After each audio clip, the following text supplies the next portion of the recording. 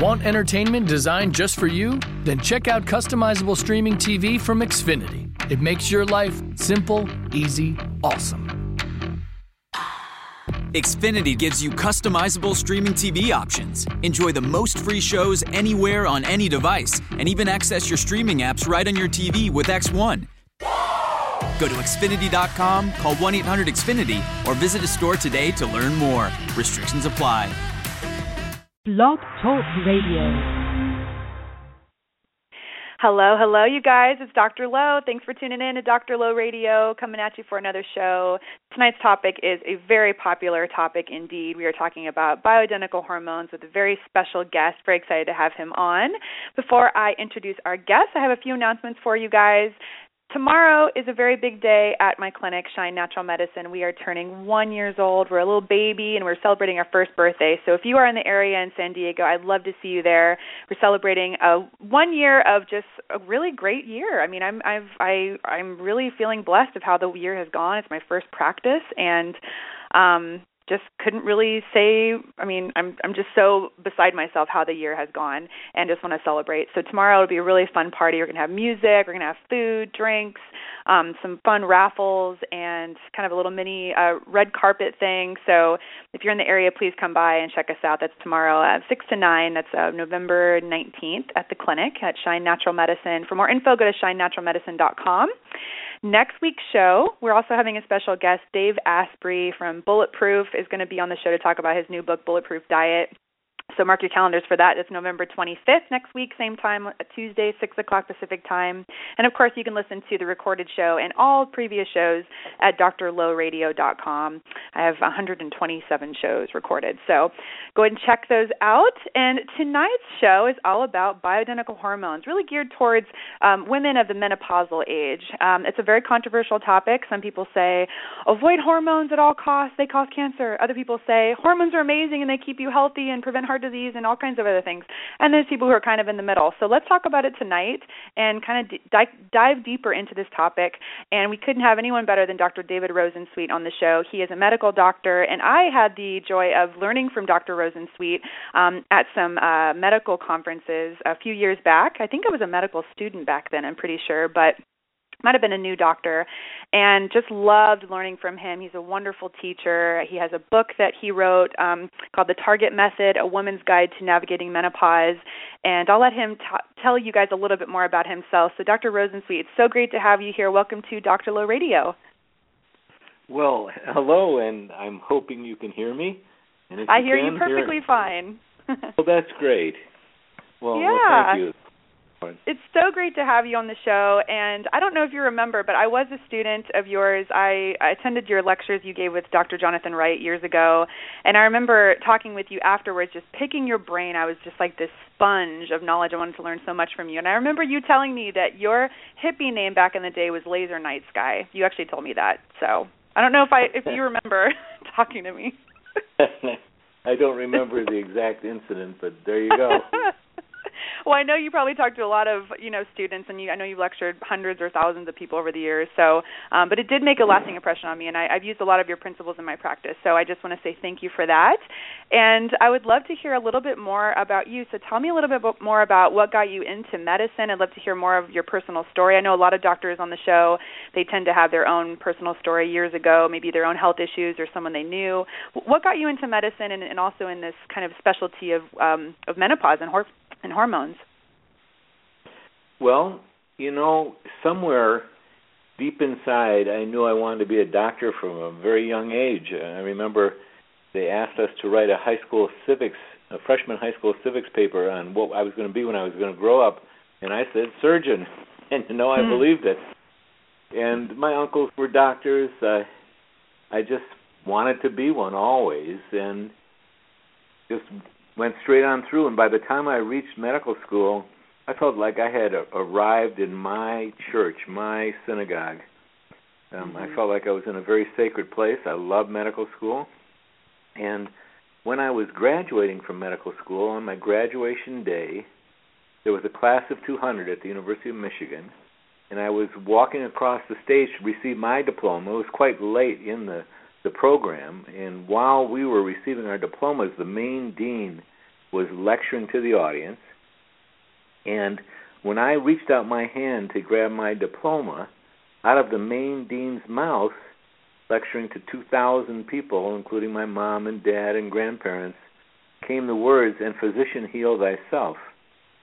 And I started slipping down to the ground, and I went down pretty far. I didn't totally faint, but I missed my diploma, gathered myself up, and stood back up, grabbed my diploma, walked back into the group of students, and walked through the group of students to backstage because I had broken out in a total body sweat. I was standing behind the stage and going, "Oh my God, physician, heal thyself. Oh my God, I think I might have to do that." And what did he mean by heal? We hadn't learned anything about healing. So there's some stories about how I embarked upon my career as a general doctor, delivering babies at home at first, and I came into menopause because as I grew older and as my patients grew older, it was just a natural course of events to start out delivering babies at home and 20 years later be encountering my patients going into menopause. And I was of that age demographic myself, and it really started when, over 20 years ago, a patient that I knew well who was in her mid-40s came to me and said, "I'm going absolutely crazy." And she was angry, and she was angry at me. And she said, "I don't want you to think that you know who I am because I am extremely upset, and don't make light of it." And I wasn't. And by coincidence or serendipity, or however we're all divinely guided, I had just spoken to Dr. John Lee on the phone a couple times, and a pharmacist. I had learned about progesterone. I gave her progesterone, and 3 weeks later she called back and said, "Oh my God, I'm back online. Thank you so much. I'm all the way myself again." Wow. And that was very dramatic. And as you know, in the world of medicine, sometimes it's a significant long haul to help someone move from being very uncomfortable and very limited into feeling great. And there it was. It was almost as dramatic as delivering babies. The woman had a dramatic response within 3 weeks with very little, just some progesterone. That was very impressive. But I can't say that anything was deliberate on my part. So my life unfolds, my practice unfolded as those things do. And I started seeing more and more women in menopause, and I love biochemistry, and there's a lot of words for you, Lauren. But that's how I got into menopause. How many women have you treated in your career? Sorry to interrupt. How many women do you feel like you've treated with menopause over the years? Hundreds and hundreds and hundreds. Yeah. Yeah. And seen. And one of the things I really remember from your trainings is that it's exactly what your book is. It's the target method. You're very individualized with what you do for your patients. You don't have like a protocol, like everyone does this one thing. It's really listening to symptoms and adjusting accordingly, and I really liked that a lot. So I think this is a very individualized kind of thing, and I'd love to dive a bit deeper. First, I want to start with some of the fears around it, because there are a lot of fears around hormones, and there's a lot of controversial information, a lot of bad information that's out there, and also there are some risks too. It's not like we can just pass out hormones like candy bars and just think that, all is well. I know it depends on how the person's metabolizing them and the kind of hormones you're using and the delivery and all of that. But let's kind of dive into one of the concerns that women have is that I'm just going to delay taking hormones as long as possible until, like that patient you just mentioned, feels like a crazy person, can't handle it anymore, and I finally want to go on hormones because I, am not myself and I'm going to kill my husband and my kids. And you know what I mean? It's just all the things that women, they don't feel like themselves. So what are your views on that? Should women delay it as long as possible? Should they start to maybe look at doing some bioidenticals while they're sort of in perimenopause? Give us your take on that topic. Well, this opens up the lid to Pandora's box. There were several important questions in what you just asked there. One of them I'd like to address is always been the bottom line in medicine, do no harm. And, in 2002, a great deal of concern was generated about the possible harm of hormones. And so the way I approach the whole subject is, how can we reduce risk to as minimum as possible? And I want to make a couple statements. One is, from my deep love of the medical literature and my very significant time that I've spent in it, I'm going to make a statement that hormones do not cause cancer. Hormones do not cause cancer. And the other thing to think about there is that the medical literature has brought concern that they do. And yet, when you burrow into the information there, here's what we learned, that in 2002, this unusual hormone, half of it is derived from horses, from pregnant mare urine, Premarin, and the other half of it is an artificial progestin.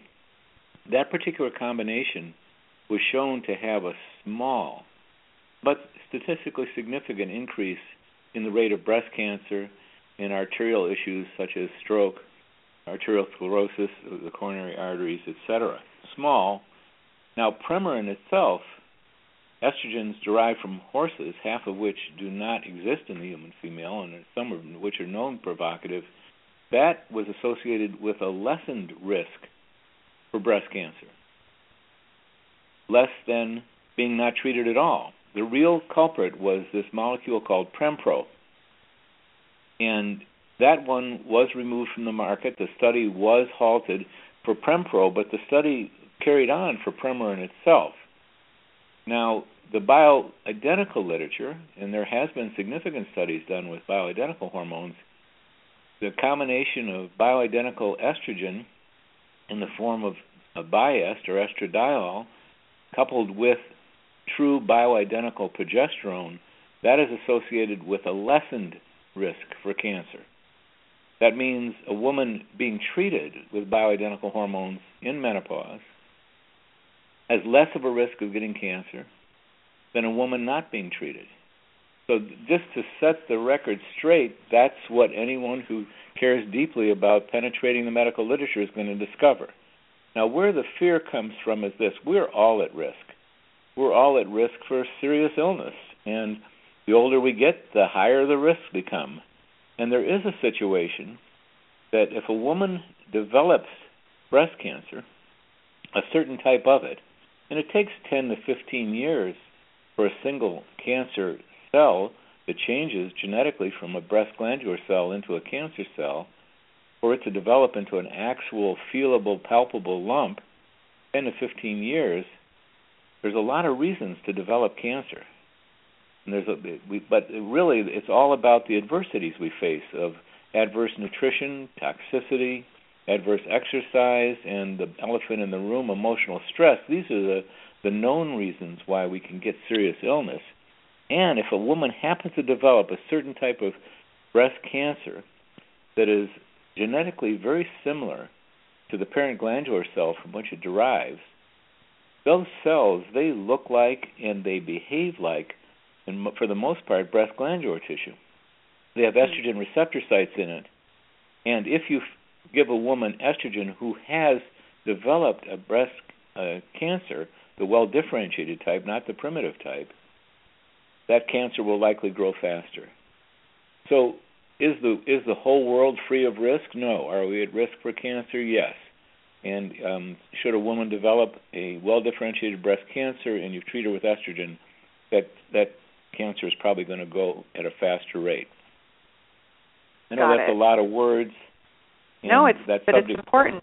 Yeah, it's important to look at the full conversation, because you can't just demonize bioidentical hormones if it's really done properly, and looking at all the different ways to have it be safe. So let's say a woman does want to do bioidentical hormones. What are the ways that it can be that much more safe for her, assuming she doesn't have maybe like an early cancerous growth of the breast that is estrogen receptor positive?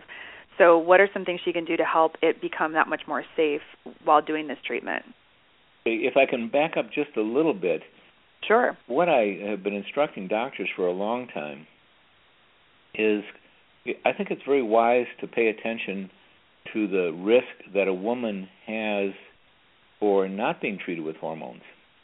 And that because when her hormones decline, there's a near certainty that she's going to develop weakness of the muscles, weakness of the muscle that supports the bladder, dryness of the vagina, leading to bladder issues and cough incontinence and having to urinate more at night and sleep disturbance, and to osteoporosis, and again, the loss of muscle is sarcopenia, and cognitive issues, all the way down to severe cognitive issues.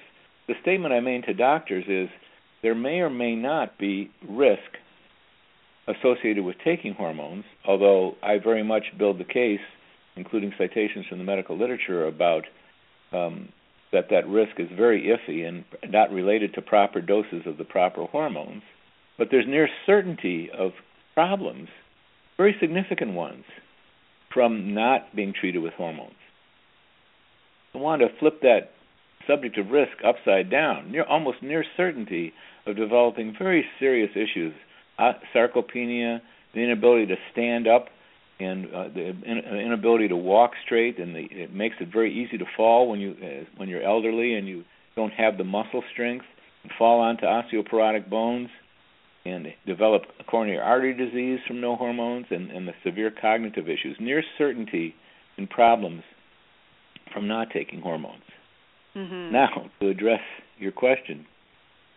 Well, yeah, and also, too, like these different diseases, you don't see these in women who are in premenopausal years, really, like, cardiovascular disease, memory decline, vaginal dryness, weakness of muscles, all these different conditions. And when people are talking about, and even just some of these cancers that we talk about, right? So it's like people, they think, as you get older, taking hormones, it's going to cause all these diseases. Well, and if that is the case, then women who have high levels of hormones would have these diseases in younger years. So it doesn't really make sense. These hormones, in fact, are preventative and protective for these conditions that you mentioned. They are, and of course, it's a complex subject because younger women, younger men, we're at less risk in general because of the vitality and well-being that we have, and hormones are certainly part of that. And yes, the loss of hormones is almost a near certainty of very significant issues. Yeah. So in your opinion, do you think that the benefits outweigh the risk of bioidentical hormones? Yes. Okay. I think the risks are minuscule compared to the benefits. Now, you mentioned individuality early on, and I don't think we can even approach medicine in tremendously general terms. To me, it's always one person, one woman at a time, assessing her situation. What is it she at risk for? How is her general health, her vitality? What health adversities has she got going on? But, almost in every case, with very few exceptions, the loss of hormones have such a profound deleterious effect, and the replenishing of hormones have such a strong life-supportive effect. They're not going to account for everything. There's so much more to life than hormones. But my goodness, hormones are very potent, and to lose them has potent consequences, and to replenish them, and it doesn't take much, by the way. Low doses achieve so much. Yeah.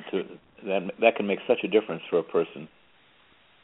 Well, that leads me to my question. You said that, low doses to relieve symptoms and to prevent disease. And I'm curious about dosage because, I know you're very well versed in all the different ways hormones are prescribed, and there's lots of different views of how it's all done. And there's the philosophy of having as low hormone dosing as possible to take care of symptoms. And then there's the other side of the coin, like, Wiley protocol, super high, getting it to levels of, a menstruating woman and having a menstrual cycle all the way until death, And we've had T.S. Wiley on the show long ago. We were talking mostly about her book on sleep, but I know that is her philosophy, and many doctors kind of adhere to that type of dosing. So I'm curious about your view of that, and, and a lot of, I guess, follow-up questions come out of this, but is it that we should be using the dose just to reduce risk and symptoms? Do women need to be on a high amount that does have the period be a part of that? What's your take with that? Well, here's what we know about hormones. They're very powerful. And what we know for certain, too, is that overdose or excessive dose of any hormone is going to cause trouble. It's not an if. It will cause trouble. For example, we've lived through eras of doctors treating with too much cortisone, and there was definite consequences of that. Treatment with too much thyroid, definite consequences of that. And you can go right down the line. These are very powerful substances.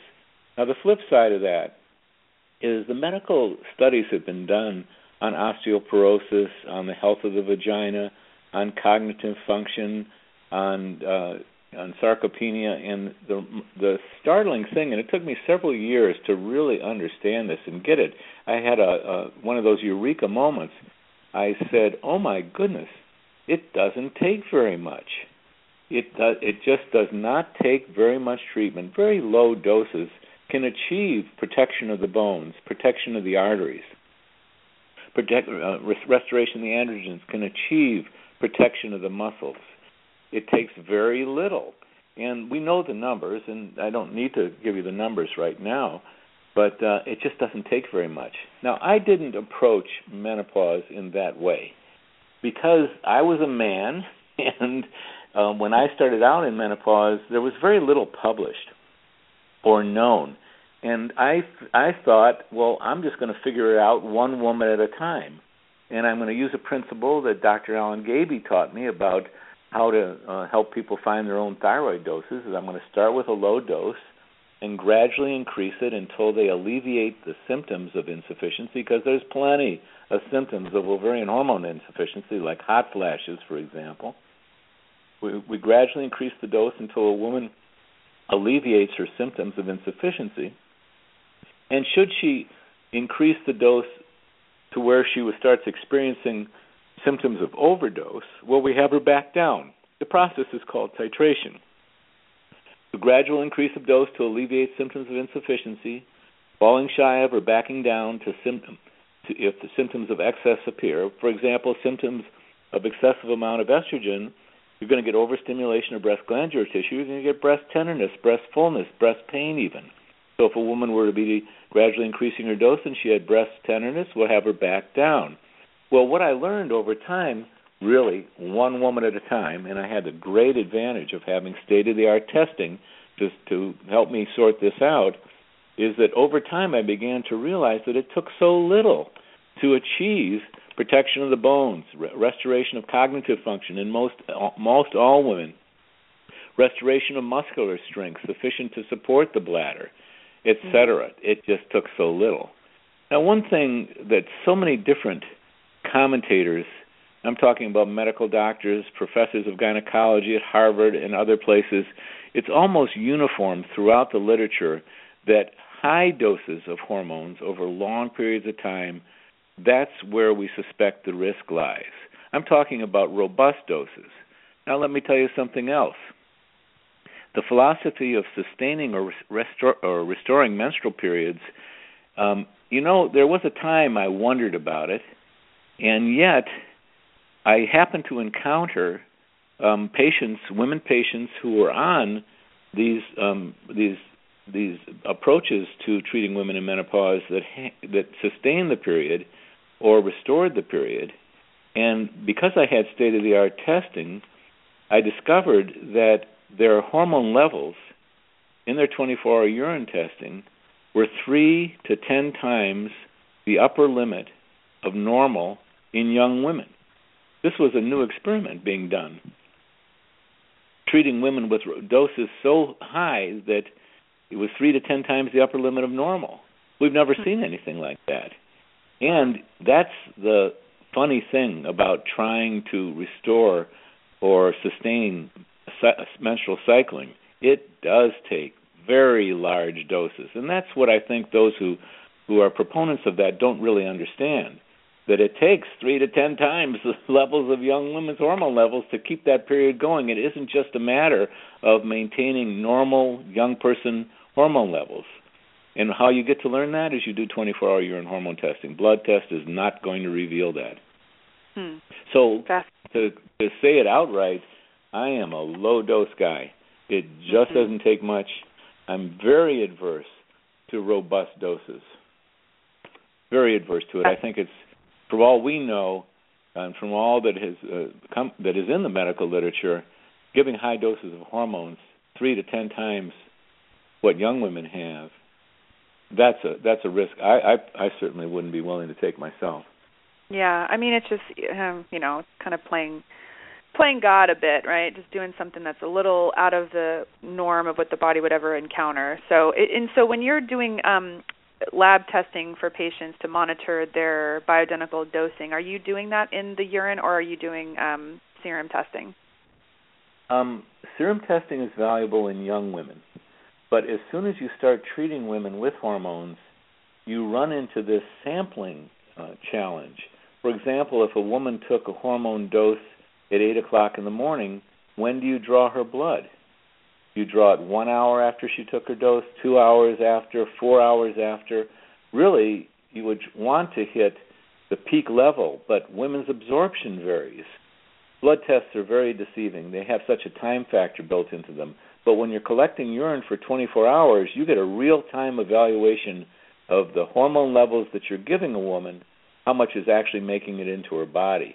I love the 24-hour urine hormone test. The practitioners that I respect the most have always advocated this. It didn't take me long to figure this out on my own, that I found very significant challenges in salivary hormone tests. People will argue with me about that. That's fine. Mm-hmm. Everyone has their own approach. But for myself, and the blood tests, there's so much have a timing issue involved. 24-hour urine tests, and in 24-hour urine tests, you also are able to get levels of what the estrogens and the other hormones become in the process of being utilized, otherwise known as metabolites.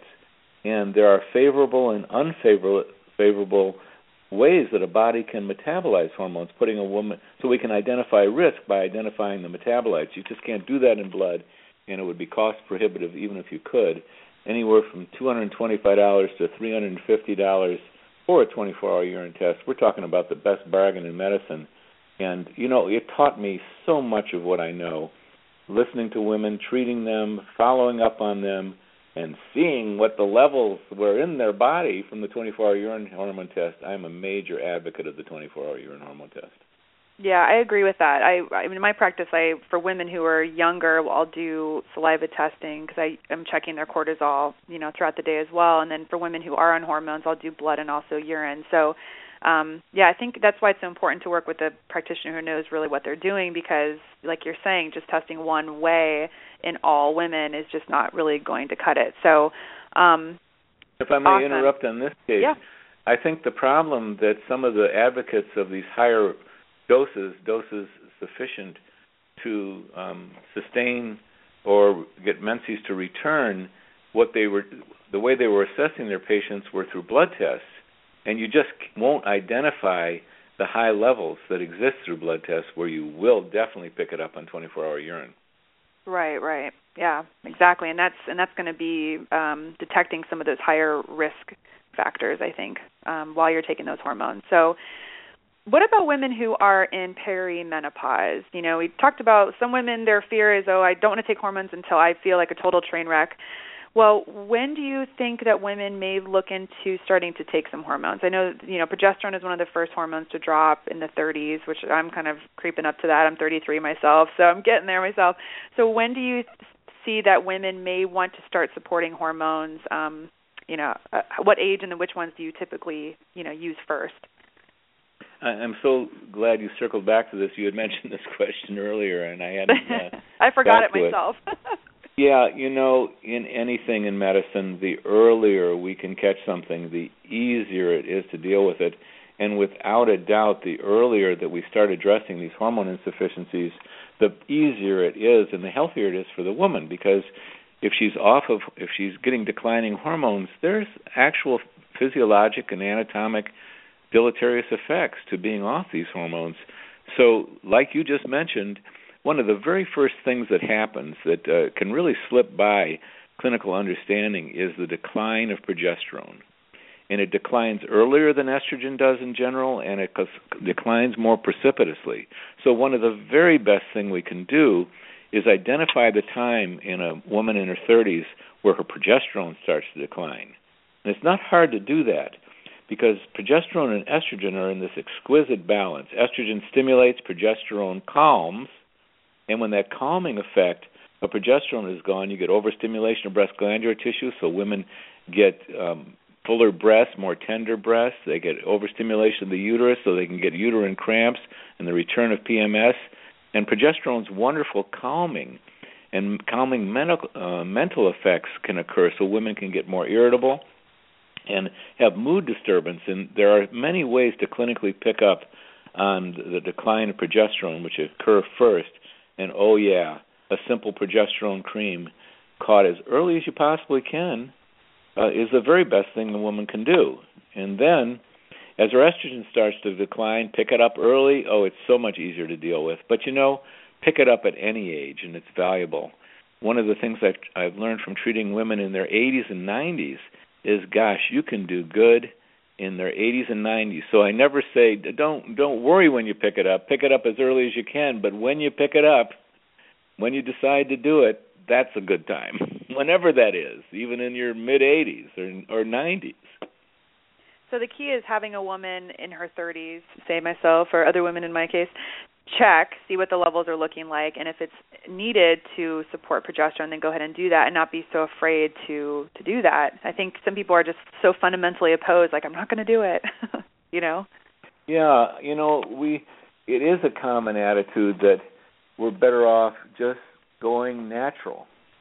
Right. And letting life unfold as it's going to unfold. And one can make a strong case for that. But at the same time, every single one of us have gone through adversities of nutrition, toxicity, exercise, too much or too little, and emotional and cognitive and life stress that they don't do well with.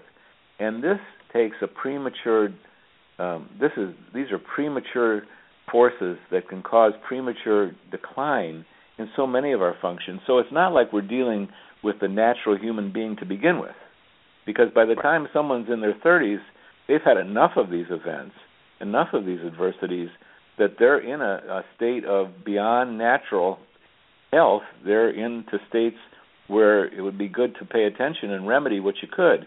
And hormone decline is part of what that is.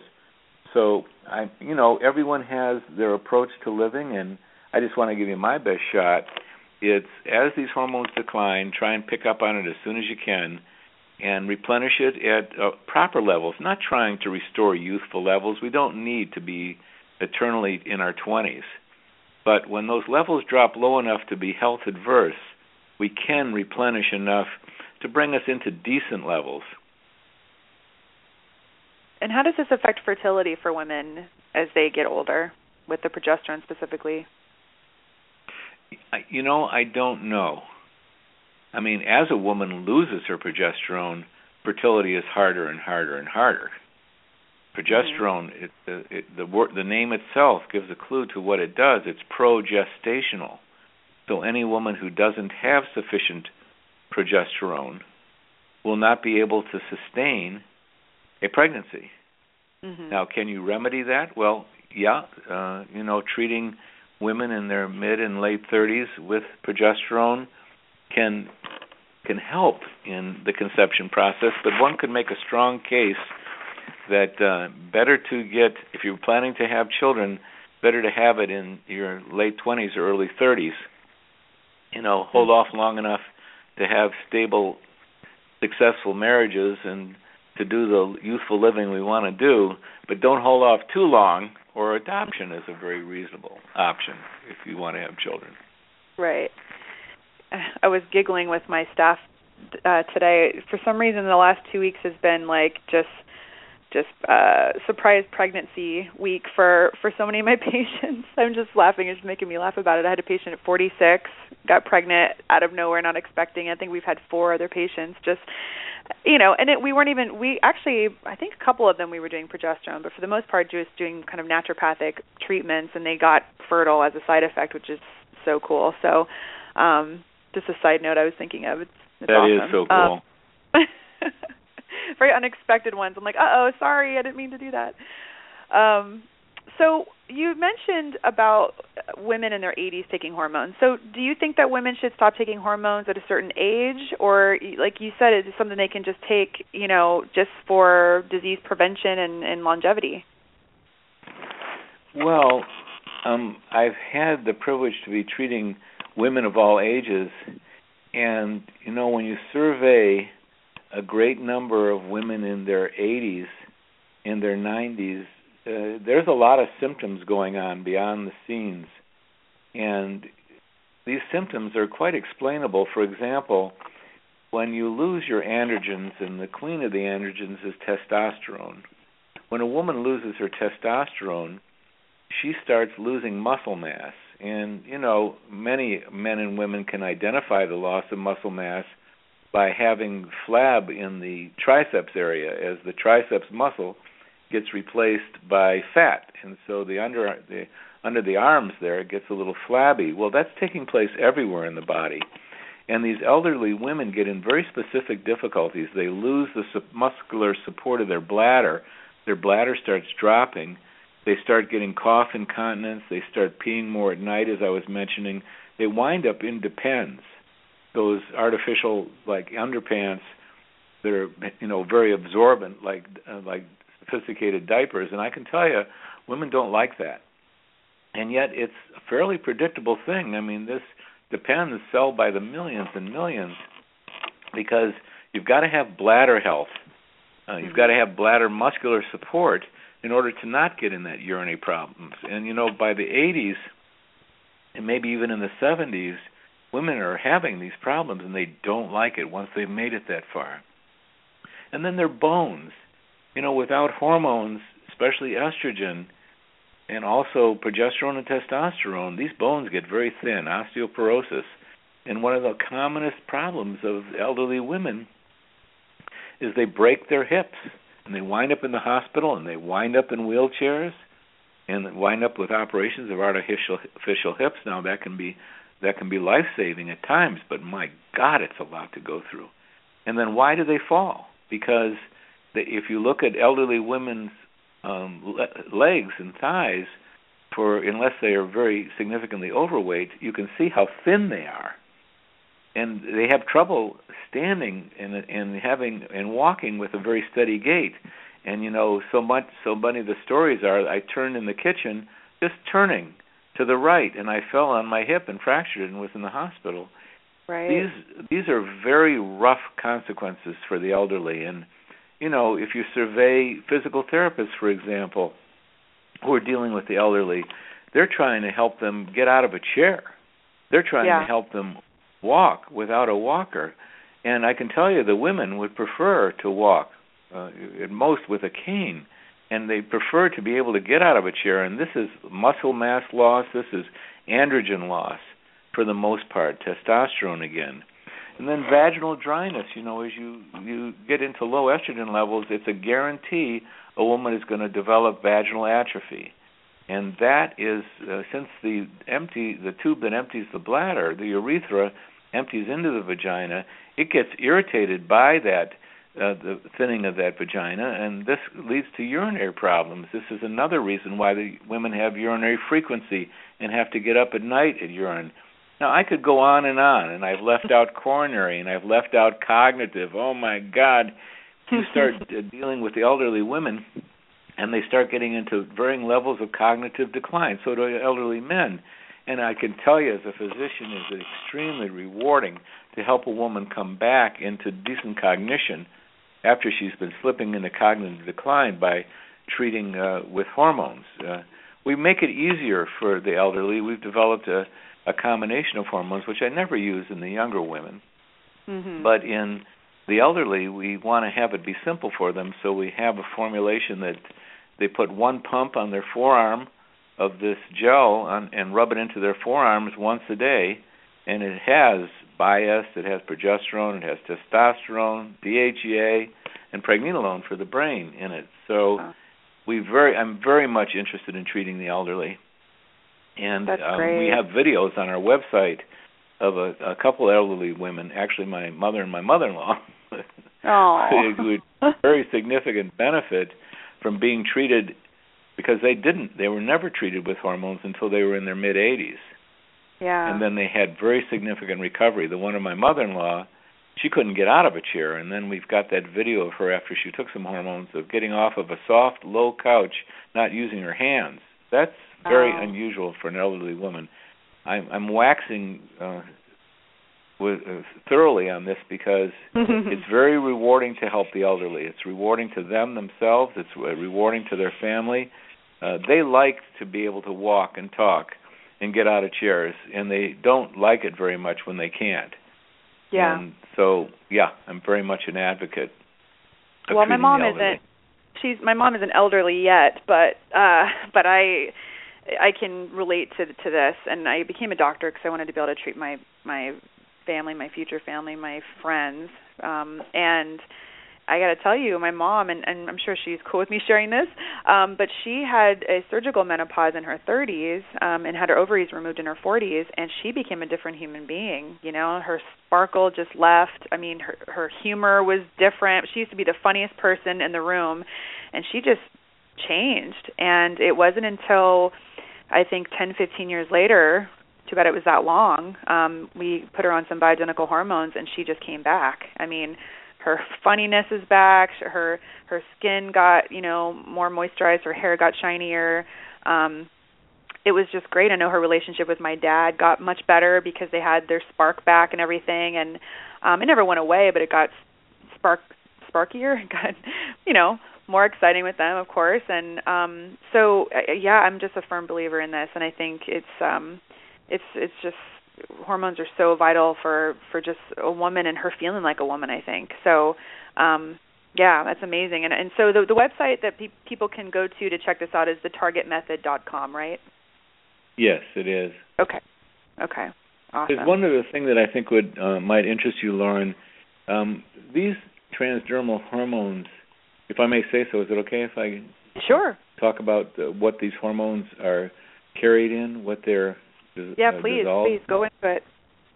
As anyone who studies hormones will discover, that estrogen and testosterone must be administered transdermally. They should not be taken by mouth. Now, having said that, if you've taken estrogen by mouth, so many women have done fine, but the proper way to do it, and the one that reduces risk enormously, is by applying these hormones to the skin. Well, these hormones are fat-soluble only. That means they do not dissolve in water. And in fact, they're poorly fat-soluble. And in order to get them up into creams and gels, you have to use very strong solvents. And I found this out after about being 5 years into treating women in menopause. I opened a jar of one of these transdermal hormones, and it smelled like a strong solvent. It smelled like alcohol plus something else. And indeed, they have to do that. Pharmacists have to get them into solution if they want to apply the exact same dose every day by using whatever increment you're using. Well, I was thinking by that time, my goodness, I've been asking women to apply Bias twice a day and progesterone once a day. This adds up over the years, and this is what they're applying to the skin. And I started looking up some of the chemical properties of what these hormones are dissolved in, and I was not enjoying what I found. And one of the things that we came up with was putting these hormones in a suspension of organic oils. So when you stop to think that what's in a jar is 99.3% carrier, or these solvents, and 0.3% hormone, because it takes that much carrier to get things into solution, we wanted a better way. And what we did is we developed these little bottle of organic oils that you do have to shake the bottle because you have to bring them up into suspension. These hormones aren't dissolved. But I feel so much safer. I'm an organic guy myself. I have been all of my adult life. And we feel so much better about suggesting that women rub these organic oils into their skin that contain the hormones, excuse me, rather than use transdermals with solvents in them. So organic oils, I think it's a wonderful way to go. And so many of my women they're very much care about what they rub into their skin. They're very well aware of possible toxicity. And I don't want to scare any women who are using traditional compounded hormones. They're fine, but why not go all the way? That's one of the goals in our practice: is how safe can we make this? How safe and elegant can we make it? And that's one of the principles to me, is to use these hormones that are in the organic oils. And people can learn about that on my website as well. At thetargetmethod.com. And in my book. Awesome. Yeah, my book is on that website. The book that you mentioned And in fact, I think our staff is offering $5 discount to the book for those. Oh, that's right. Your show, and there is a key. Yeah, the discount code is Dr. Lowe, so DRLO. If you go to thetargetmethod.com, you can type in Dr. Lowe, and you'll get a discount on the book. That's so nice of you guys to offer that for my listeners. Thank you. Yeah, and we I describe in significant detail about the organic oils and the differences between what these hormones are carried in the book. Great.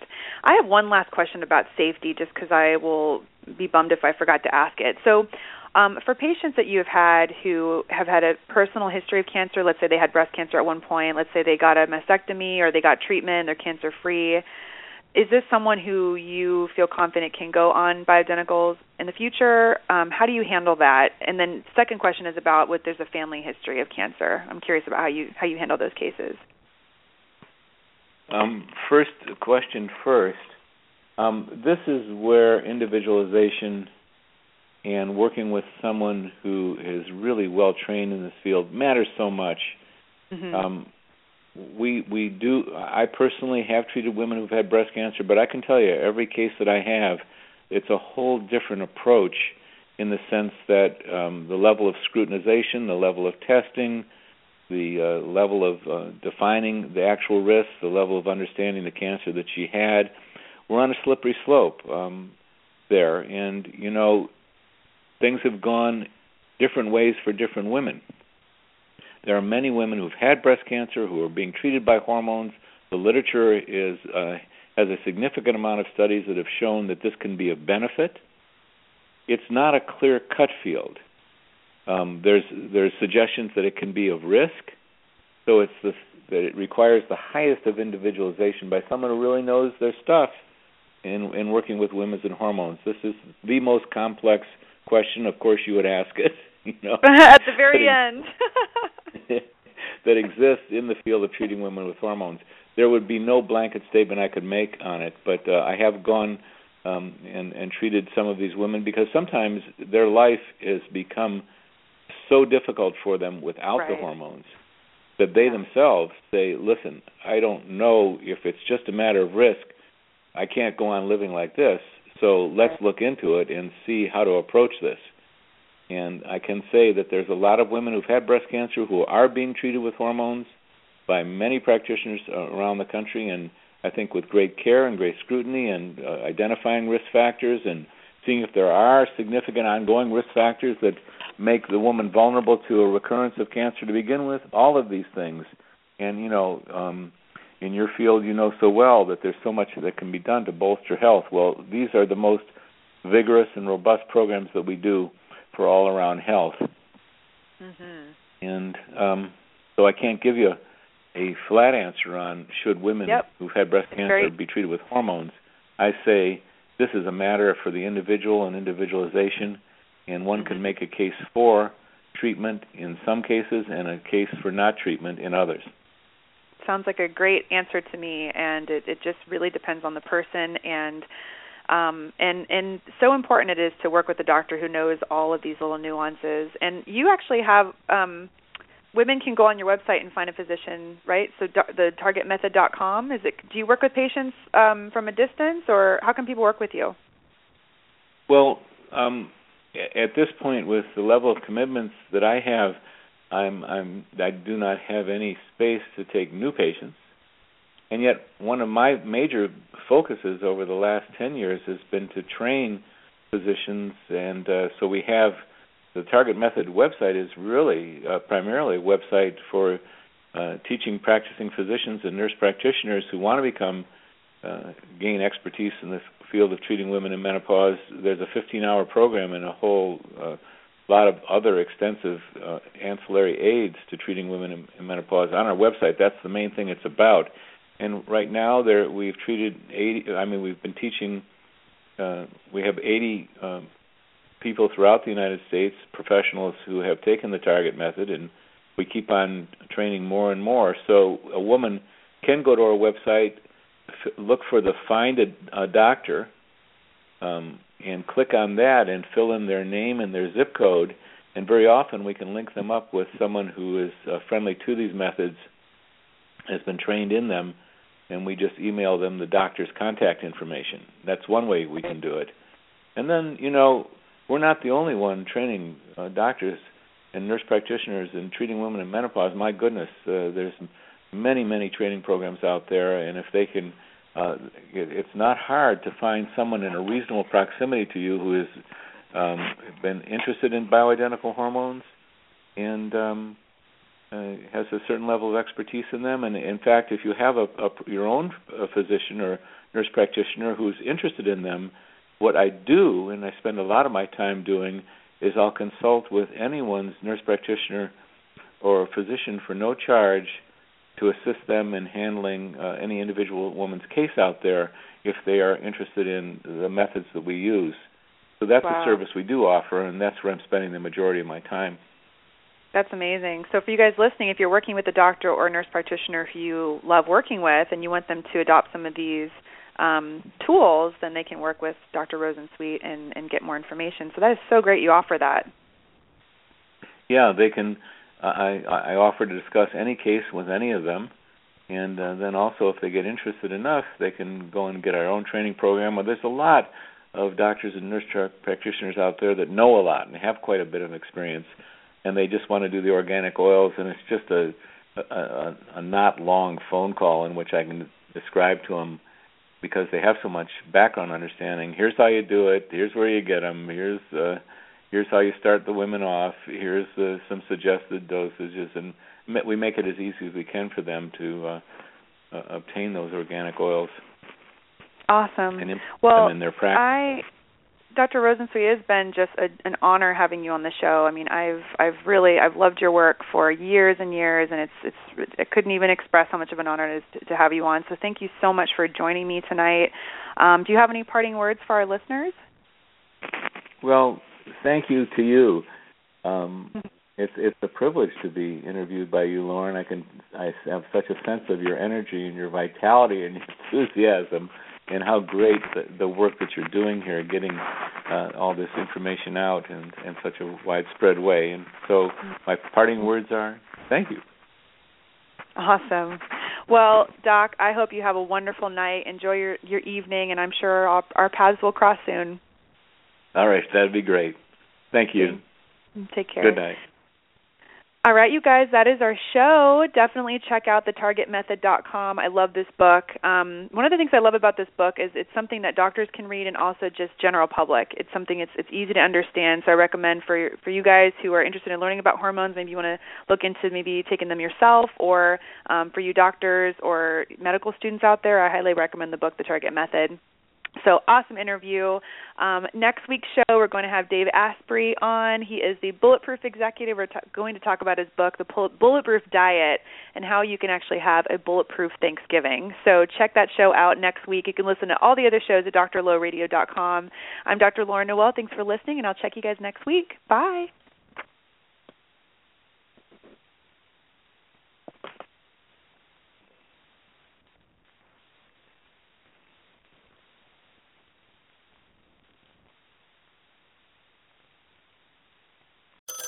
North Pole Hotline. Help! My in-laws are hosting Thanksgiving, and we're bringing the dressing. You mean stuffing? No, dressing. I need cute outfits for everyone. Get to Old Navy. Old Navy? Yep, Old Navy's kicking off the holidays with stylish denim, velvet tops, the season's best dresses, and 40% off your entire purchase now through Tuesday. 40% off? We'll be stuffing our shopping bags full. And don't forget colorful sweaters and amazing outerwear, too. You can even buy online and pick up in store for free. Ooh, I love an all-you-can-wear buffet. Holiday your heart out at Old Navy and OldNavy.com. Valid 11/18 to 11/20. Exclusions apply. See stores for details. North Pole Hotline, Mrs. Claus here. My holiday shopping list is so big, I can't wait for Black Friday. Get to Old Navy's biggest sale of the year starting tomorrow. Old Navy? Beat the crowds for 50% off your entire purchase. 50% off? Plus, this Friday only, Old Navy's famous cozy socks are just $1 in stores. Old Navy's giving $1 for every pair sold, up to $1 million to Boys and Girls Clubs. So I can do good, look good, and get 50% off your entire purchase at Old Navy and OldNavy.com. Valid 11/21 to 11/23. Exclusions apply. See store for details. Cozy socks valid 11/23 in stores only. Limit 10.